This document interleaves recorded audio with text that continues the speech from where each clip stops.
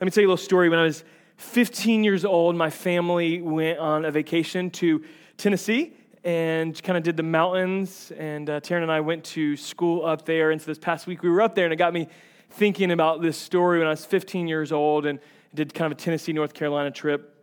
And on the way back, right before we were heading out of town, we had to carb up. Anybody have to carb up when you get on the road? And so we stopped by Dunkin' Donuts, and everybody kind of picked their carb of choice. You know, some got the croissant and the croissants, if you prefer a more French pronunciation. I got a bagel with cream cheese, and bagel with cream cheese, carb of choice. Donut people, where you at in the house? Okay. Nobody. So you guys don't like carbs. You guys are Atkins diet only right now. Awesome. No, so we all carved up, and so when you get in the mountains, you guys know how it goes. You've got all these hairpin turns, and it gets a little bit, you can get nauseous pretty easy. A little nosh, as I like to say. And so I was getting a little nosh in the first hour and starting to feel real uneasy as I was enjoying my bagel with cream cheese. But there was an aroma of donuts in the car, and it moved from a little bit nauseous to like extremely severe, like I'm gonna like puke out this car. And nothing's worse than being sick when it's 8 hours left to get home, you know what I mean, in the car and driving, 20 miles or 50 miles out of the mountains. And so from that day on, for the next over a decade, I could not stand to be near donuts. Like literally did not want donuts in my presence. Like get thee behind me, Satan, get the donuts out of my face. Like I was allergic to them. And the funny thing is I wasn't even eating donuts. It was just the aroma of donuts. It was bagels and cream cheese that I was eating. And you wouldn't know that I didn't eat donuts for all that time if you were at our anchor group a few weeks ago when we decided to meet at Krispy Kreme. Come on, like that's a small group we all want to be a part of. We met at Krispy Kreme that night, and it was awesome. A couple of the guys bought donuts for everybody, and you would have no idea that I didn't eat donuts for over 10 years, 12 years, because I put away like half a dozen by myself. I'm talking about, everybody else was being real polite. Guys like watching, watch what they eat. I was watching it go down. I was watching what I was eating too, and so was cheating that night, and I feel like since we've got off our January fast, like we've been going to town, so we're about to rein it back in with the sugar and the carbs. I've got a little thing going on with carbs that need to rein in. And so anyway, as I was thinking about this with this whole thing with the donuts, it got me thinking about our religiously transmitted disease that I want to talk about today. If you haven't been with us, we've been on a series the past couple of weeks talking about religiously transmitted diseases. And this isn't to say that religion, that the church is diseased in and of itself, but it's that we've allowed some religiosity, we've allowed hypocrisy, we've allowed idolatry into the body, and it's a compassionate call for us to be healed. And for every religiously transmitted disease, there is a relationally transmitted cure, and his name is Jesus.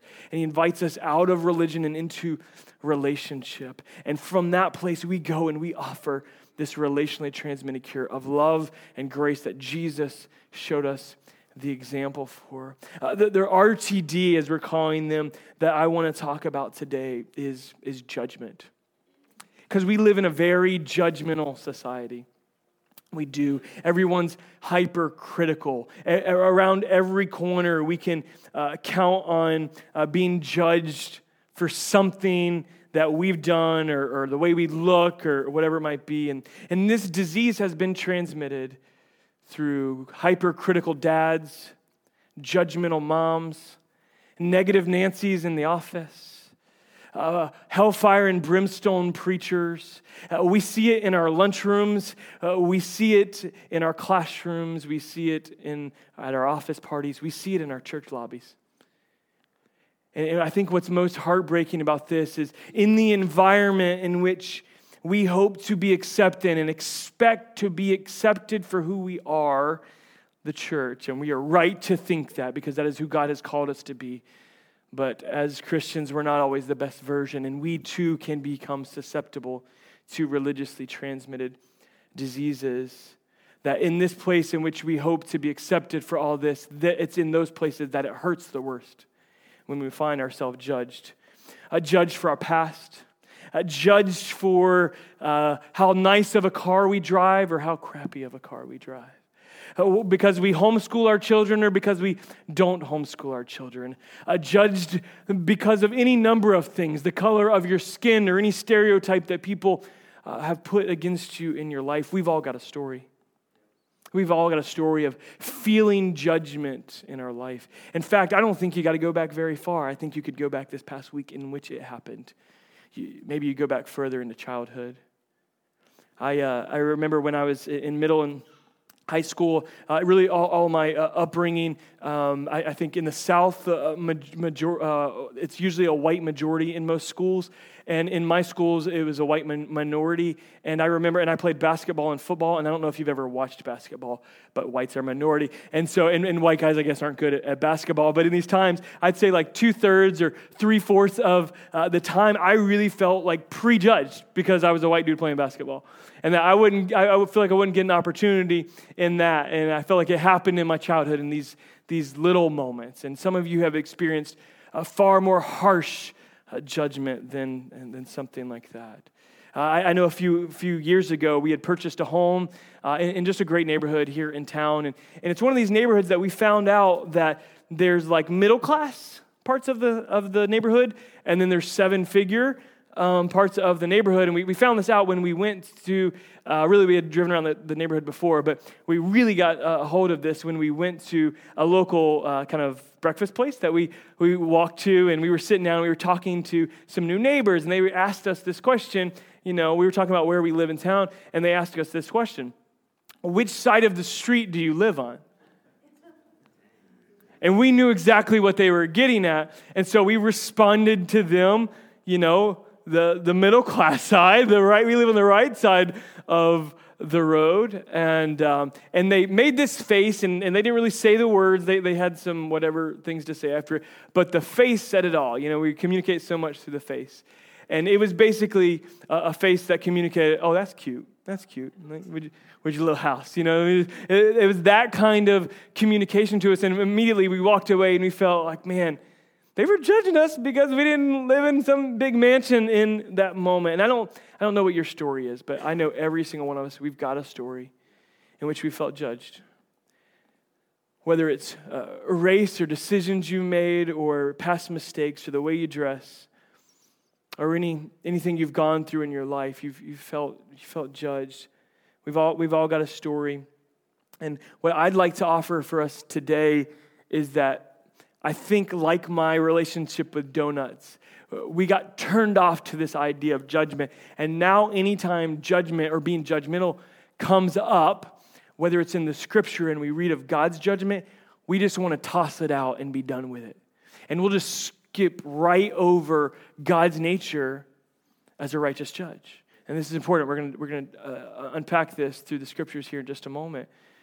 Because I think that judgment, our relationship with it as humans is rather complex.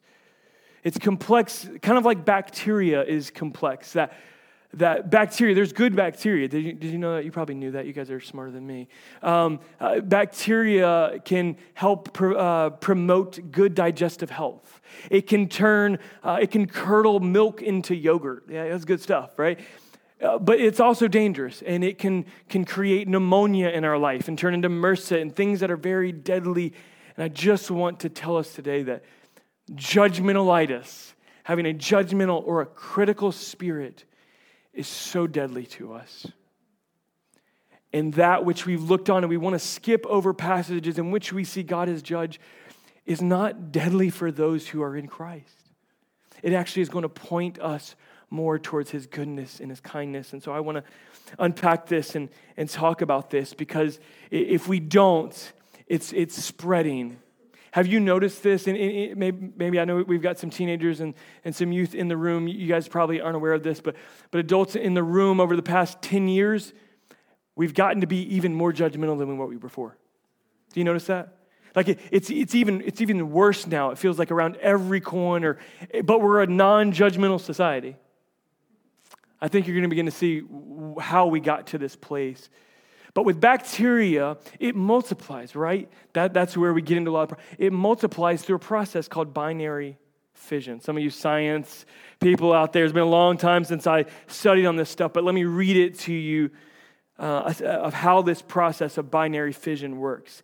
A single bacteria cell, the parent, makes a copy of the DNA, and it grows large in size by doubling its cellular content. The doubled contents are pushed out to either end of the cell, and then a small fissure emerges at the center of the parent, eventually splitting it into two identical daughter cells. I believe that this has been growing because of the judgment that's happened to us. And we didn't deal with it. We didn't bring it before the Lord. We didn't offer forgiveness. We didn't offer grace. It's stuck, and now it's multiplying. It's multiplying because it's struck to our heart, and it's multiplying through this process. And so this is what happens when we've been judged by man. And so I want to unpack this for us today out of Romans chapter 1. I want to read about 17 verses, and so we'll buckle up for that. And I believe that God's really going to set us free through this text. Let me just warn you, this text is a heavy text. This sermon is a heavy sermon, but if we will lean in and grasp what God wants to do in our lives, we're not going to leave the same. I just believe that. So let's begin in Romans 1, verse 20. For since the creation of the world, God's invisible qualities, his eternal power and divine nature have been clearly seen, being understood from what has been made, so that men are without excuse. For although they knew God, catch this, they neither glorified him as God nor gave thanks to him, but their thinking became futile. And their foolish hearts were darkened. Although they claimed to be wise, they became fools and exchanged the glory of the immortal God for the images made to look like mortal man and birds and animals and reptiles. Therefore, God gave them over in the sinful desires of their hearts to sexual impurity for the degrading of their bodies with one another. They exchanged the truth of God for a lie, and worshiped and served created things rather than the Creator, who is forever praised. Amen. Because of this, God gave them over to shameful lusts, and even their women exchanged natural relations for unnatural ones. In the same way, the men also abandoned their natural relations with women and were inflamed with lust for one another. Men committed indecent acts with other men and received in themselves the due penalty for their perversion. Furthermore, since they did not think it worthwhile to retain the knowledge of God, he gave them over to, remember this, depraved mind, to do what ought not to be done. And they have become filled with every kind of wickedness. So it starts in a lack of worship and a lack of prayer, and now it's multiplying. It's getting out of control. God's giving them over to these desires and a depraved mind, and it's moving to this place. They've become filled with every kind of wickedness, greed, depravity. They're full of envy and murder and strife and deceit and malice, and they're gossips and slanderers, God-haters, insolent, arrogant. They're boastful. They invent ways of doing evil. They disobey their parents. They're senseless, faithless, heartless, ruthless. Although they know God's righteous decree that those who do such things deserve death, they not only continue to do these very things, but they also approve of those who practice them. You, therefore, have no excuse, you who pass judgment on someone else. For at whatever point you judge the other, you are condemning yourself, because you who pass judgment, you do the same things. Now we know that God's judgment against those who do such things is based on truth. So when a mere man or a mere human pass judgment on them and yet does the same things, do you think that you will escape God's judgment? Or do you show contempt for the riches of his kindness, tolerance, and patience, not realizing that God's kindness leads you toward repentance? But because of your stubbornness and your unrepentant heart, you are storing up wrath against yourself for the day of God's wrath, when his righteous judgment will be revealed. I am thankful for God's word, but that's a heavy word. It's heavy, and so I want to process that with us a little bit as we look at not only the judgment that we've received in our lives through other humans, but also processed in light of God's righteous judgment, what this means for us. I was recently watching a video in which a guy was on the state legislative floor in Rhode Island, and he was pleading to his own Democratic Party at this time for them to essentially slow their roll in trying to pass measures to legalize late-term abortions, even post-birth abortions. Murder. Like he's begging them, like, hey, slow your roll, use reason once again. And he recalled one particular expert doctor that was on the stand to give his testimony and his expert opinion. And at this time, the man recounts of what the doctor said, that they asked the doctor, who's the most qualified to make the decision over the woman's health? And the doctor said the woman is the most qualified to make determination over her health. And this guy on the legislative floor, he said, then why are we paying you all this money? If you're not the expert, why are you in the room? Or don't we come to a doctor to be read results and to tell us what's going on and to help us figure out treatment for the things that are happening in our bodies? And he just wanted them to stop and just think through the reason of that, because it's flawed, and it's deeply flawed at that. Because a patient's not qualified enough to really diagnose their own treatments unless you're a medical doctor, right? We talked about at the beginning of the series of how much we love WebMD, and we feel so educated, and we've become wise in our own eyes. And he's calling to just think this through and slow down, because a patient's not qualified enough to diagnose themselves, and a doctor is not righteous enough to decide who lives and dies. It's not.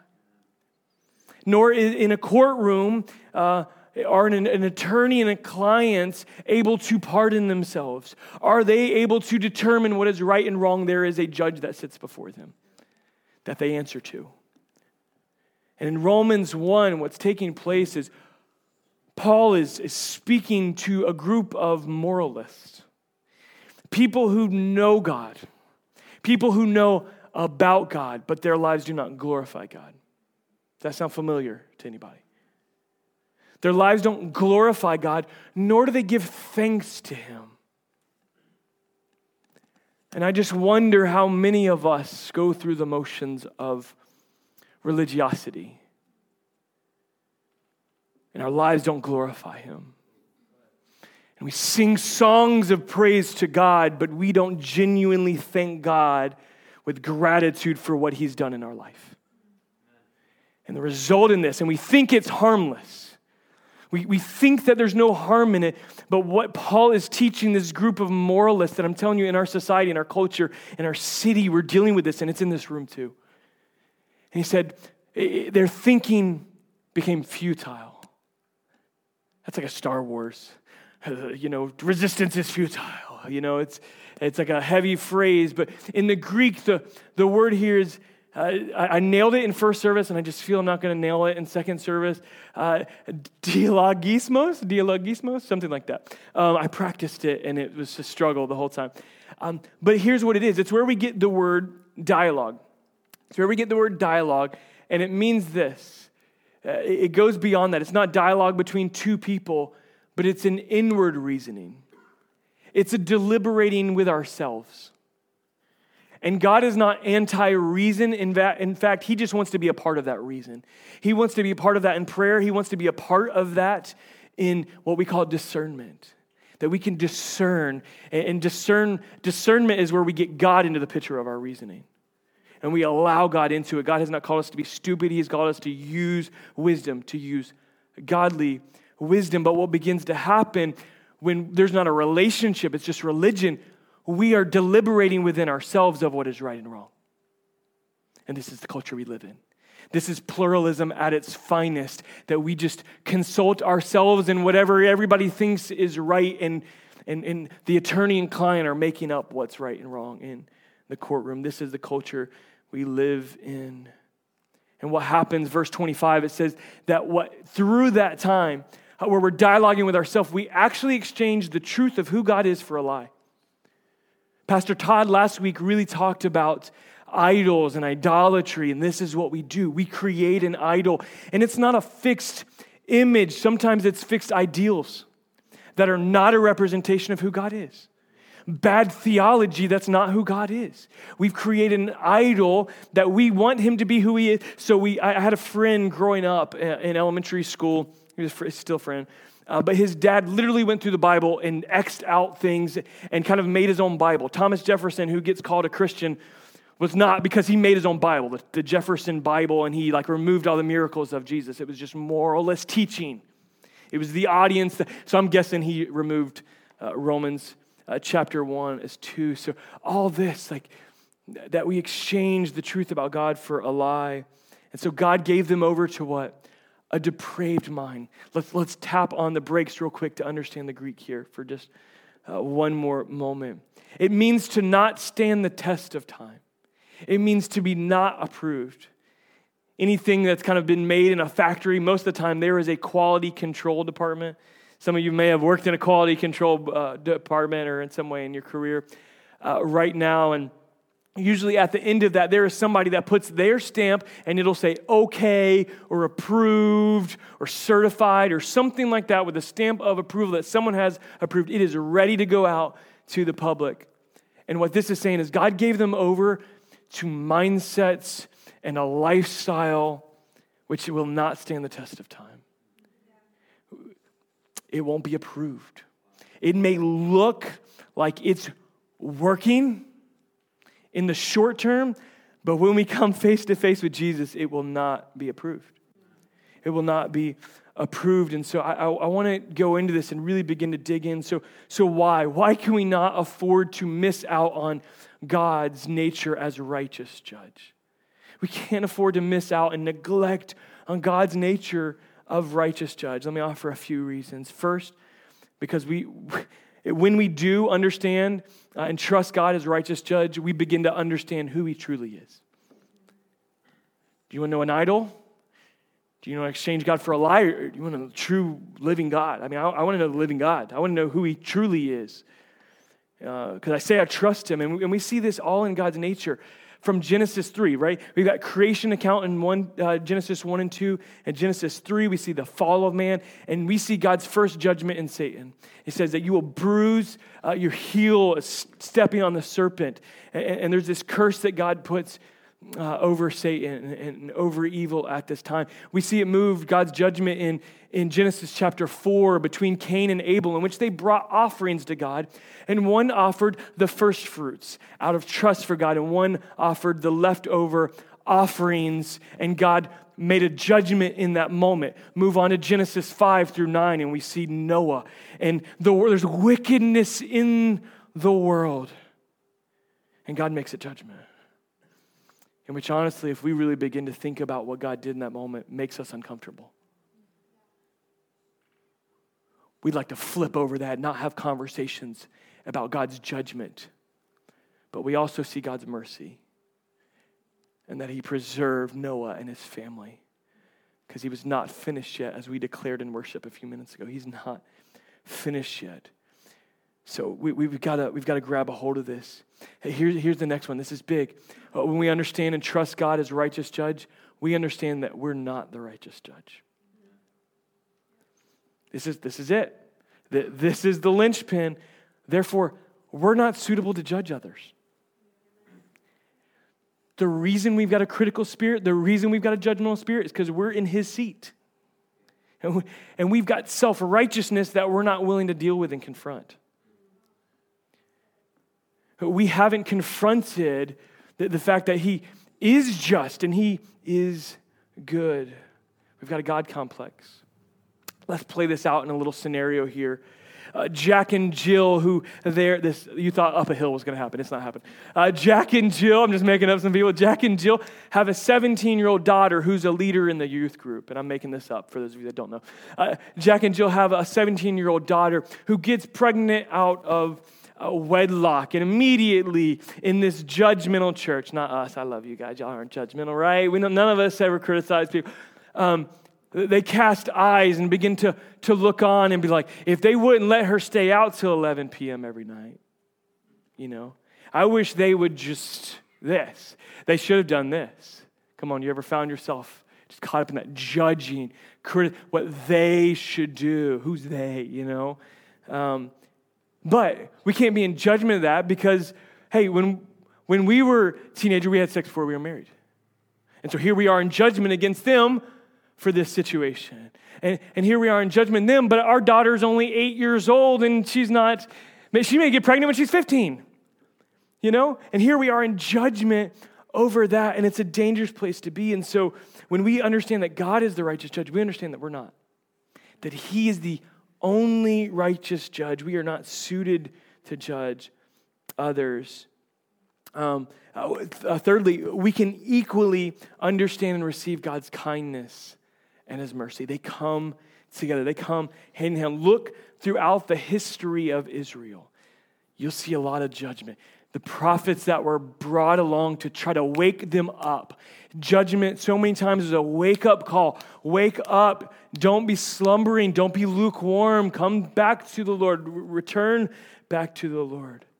My people who are called by my name will humble themselves and pray. Then I will come and I'll heal their land. I'll return. And I think what we want to do with judgment, because it makes us uncomfortable to even think about those situations with Noah, to even consider that God would not save everybody. It makes us uncomfortable. We just want kumbaya into eternity. And we would just want to toss the whole thing out like Dunkin' Donuts, like I did with Dunkin' Donuts and donuts. I'm done with all of it, right? And anytime the scripture comes up, anybody talks about it, I'm just going to skip right over that. It's not a part of our theology, but here's the danger. Judgment, God's righteous judgment, is at the very core of the gospel.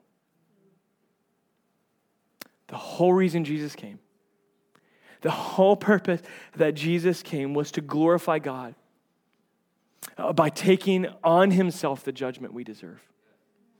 We undermine the gospel on which we stake our lives and stake our eternity. And so we can't afford to do this. It seems harmless to kind of go through without having a relationship, without worshiping, without having honest prayer and gratitude for what he's done. It seems that, but then we're in futile thinking, and then we're in a depraved mind that will not be approved, and into all sort of other things that we think are right, but we've created a lie. We've created an idol that we feel comfortable with. And rather what we should do with judgment is treat it in a way that we do an antibiotic, which is also known as antibacteria, which is we actually insert that back into our theology. We insert God's righteous judgment, that he's the only righteous judge. We insert it back into our theology. And in this moment, it actually draws us closer to the kindness of Jesus. Because if not for Jesus, and so we as believers, we don't have to live in fear. We don't have to live in fear. Here's the thing. Judgment is a reality, but it's not yours to enforce, and it's not mine to enforce. What we are called to do as sons and daughters, as brothers and sisters in Christ, as salt and light in the earth, we are called to correct. We are called to restore. We are called to encourage in love, not judge. I want to read a few passages of Scripture here with you. And in the second two, I want you to repeat the phrases that are in yellow with me out loud. Okay, I'll read the first one by myself. James 2, 1 through 13. Speak and act as those who are going to be judged by the law that gives freedom. Because judgment without mercy will be shown to anyone who has not been merciful. Let's go ahead and say this together. Mercy triumphs over judgment. Let's look at Galatians 6, verse 1. Brothers, if anyone is caught in any transgression, doesn't matter what it is, you who are spiritually mature, should restore him in a spirit of gentleness and keep watch on yourself, lest you too be tempted. One final one. 2 Timothy 4:2. Preach the word and be ready in season and out of season. Reprove, rebuke, and exhort with complete patience and teaching. Thankful for God's word. Because all that takes place teaches us how we are to do this. In patience and teaching. In love. Discerning our own stuff. In maturity. So it's really hard to be in judgmental, like to correct someone. You know, it's like Taryn jokes about this from time to time, of having a trainer who's in worse shape than you are. You know, she always joked about her PE coach growing up or something that was in worse shape. Like, you guys run those laps, and you're like, what are you telling me for? You know, and in those situations. And so it's those that maybe you're ahead of the journey of somebody. There's someone in your life that, hey, you're just 12 months ahead of them on the journey. You may be 6 weeks ahead of them on the journey. And you can come along and you can encourage in love. And you can come along and exhort, which means to encourage. We can come and correct. Hey, I don't know if you looked at it, in patience and teaching, not in judgment. We're to speak and act as those who have seen the law that gives freedom, which is the law of Jesus. It's the grace of Jesus. That's the law that James is referring to there. And the band's going to come, and I want to close today with just one final thought. And I know this is heavy, but it's important because it's undermining the gospel. It's undermining our theology. And it's a cancer that's deeply embedded into our spirit. Here's what God's judgment is inescapable for all humanity. But those in Jesus Christ will be found spotless on the day of judgment. It's inescapable. We will stand before him, and it's like this. I think John Piper really explained it in this way, that, you know, every A that we've made, every B will be brought before the Lord, and on the day of judgment, he'll bring all those things up. Every grade we've ever had on all of our quote-unquote tests. Time in which we chose to obey God or deny his mercy and grace, to deny that obedience. And all of it will be laid there. Not only the sins we've committed, but I think we'll also be reminded of every opportunity we had to respond to his kindness and mercy. Yes. Not just, hey, here's all your sins. No, here's the response. And in that moment, if we are in Christ, that whole pile, all the good stuff, and all the bad stuff is going to burn up into a big shape of a cross. Like, this is John Piper just kind of making an allusion for this.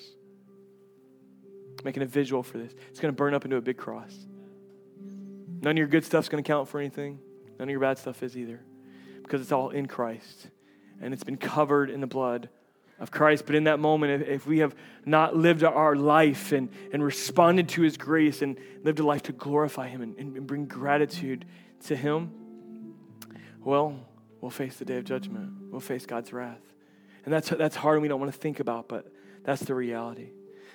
Anthony Hoekema said this: the sins and shortcomings of believers will be revealed in the judgment as forgiven sins whose guilt has been totally covered by the blood of Jesus Christ. So thankful for that. The book of Revelation is often another one of those scary times of God's judgment. Like, we are afraid to even read it. That's just one, like, I'll read the rest of this Bible, but I'll read the words of Jesus, but I'm not reading Revelation. There's a powerful text there that gives us a picture. John the Revelator is receiving this revelation from God, and he's beginning this letter directly to a handful of churches in the early church. One of them is called Laodicea. And God is rebuking them. He is correcting them. He is calling them to repentance through this letter, and I believe he's calling us to this as well. And God says to John, reveals to him, that I wish you were hot or cold. I wish you were just hot or cold, because if you're lukewarm, I'm just going to spew you out of my mouth. It's a heavy statement, and I pray that it convicts some of us in the room, that we're going through religious motions. We're not expressing genuine gratitude from our lips to the Lord, from our hearts to the Lord. And so this is a call to repentance. The judgment of God it's his kindness that draws us to repentance. It's a call to worship. As verse 5 says, I don't know if you remember this one, it's a call to lay aside stubbornness and unrepentant hearts. Repentance isn't something we just do at the beginning of the journey. It's something we do all along the journey. It softens our heart. It reminds us of his mercy and his grace that's poured out on us. Yesterday we were spent a few hours in the flower beds at the front of the house. The kids were helping us. It was beautiful weather, and it was just an amazing morning. And it honestly had been a while since we've done it. You ever get like that with your weeds and stuff? And I had worked in the front flower beds for a little bit, and Taryn was working and planting some stuff in the back. And I'd weeded a lot of things out, been pulling a lot of thorns, and had broken a sweat. My hands were actually hurting at the end of the night for how much we did it.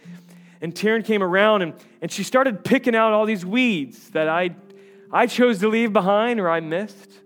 I kind of got offended in the moment. I was like, what are you doing? I already did this. I go on to something else. It felt almost like I was being judged, that my work wasn't good enough. And I just know in these moments right now, when it's time to respond, when it's time to repent, we can get offended. Like, no, it's not us. Just skip right over that thorn. Just skip right over that weed. Let's not do it. But everyone in this room has been impacted by cancer in some way. You've lost a friend or a family member. You've heard a diagnosis, and the first thing that comes to your heart is fear. It's just like, we're gonna lose them. And that's cancer of the body. And what I want us to know is that judgmental spirit, self-righteousness, is a cancer of the soul. And when we remove the judgment, the righteous judgment of God, we're undermining the gospel, and it's going to rot us. You're not going to have joy. You're not going to have freedom. You're not going to have peace among brothers and sisters. In your own home, you won't have it. And I think God wants us to put him back in his seat, back in his throne as a righteous judge. And when we come alongside folks all across our city, in our workplace, negative Nancy, and just keep loving her, and just keep encouraging her, and just take a minute to, in patience and teaching, speak the truth in love. And I believe that just as much as this has been transmitted to us, something new can be transmitted from us. A freedom and a healing that breaks the bondage of a critical spirit and a judgmental spirit that's honestly, it's plagued some families for generations. And I think in this moment, in repentance and setting aside stubbornness, God can bring us to a place to be set free from it. And so I want to ask you to stand and bow your head and search your heart in this moment. This band's going to lead us. But the vision is that you move into the throne room on your own here and allow God to speak to your heart. Is there a critical spirit that's been walled up? Is there a fissure, a small fissure that began in your heart 20 years ago, 5 years ago, 2 weeks ago? And now it's been multiplying in your family ever since. I think God wants to set us free in this moment. God, thank you. Thank you for your holy word that is good and true and honest. God, even when we struggle with the reality of this, God, you paint a picture for how we're called to live it out. God, and we don't need to sit in your seat. We just need to do what you've called us to do. And we're willing to do that today, God. We move towards you in obedience, and we set aside stubbornness. We set aside unrepentant hearts, God, to find ourselves humbled at your feet, at this altar, at our seats, at these crosses, God. We find ourselves today just opening our hearts up all over again and saying, God, will you pass by our flower beds of our heart and rip out the cancer of our soul? God, if we've removed you from your throne, would we restore you back to your rightful place today? Because you are worthy and you are good. And I pray it is your kindness that draws us in, not fear, because perfect love, your perfect love cast out that fear, and we are drawn deeper into your presence, deeper into a relationship with you. We give you glory and honor for it today.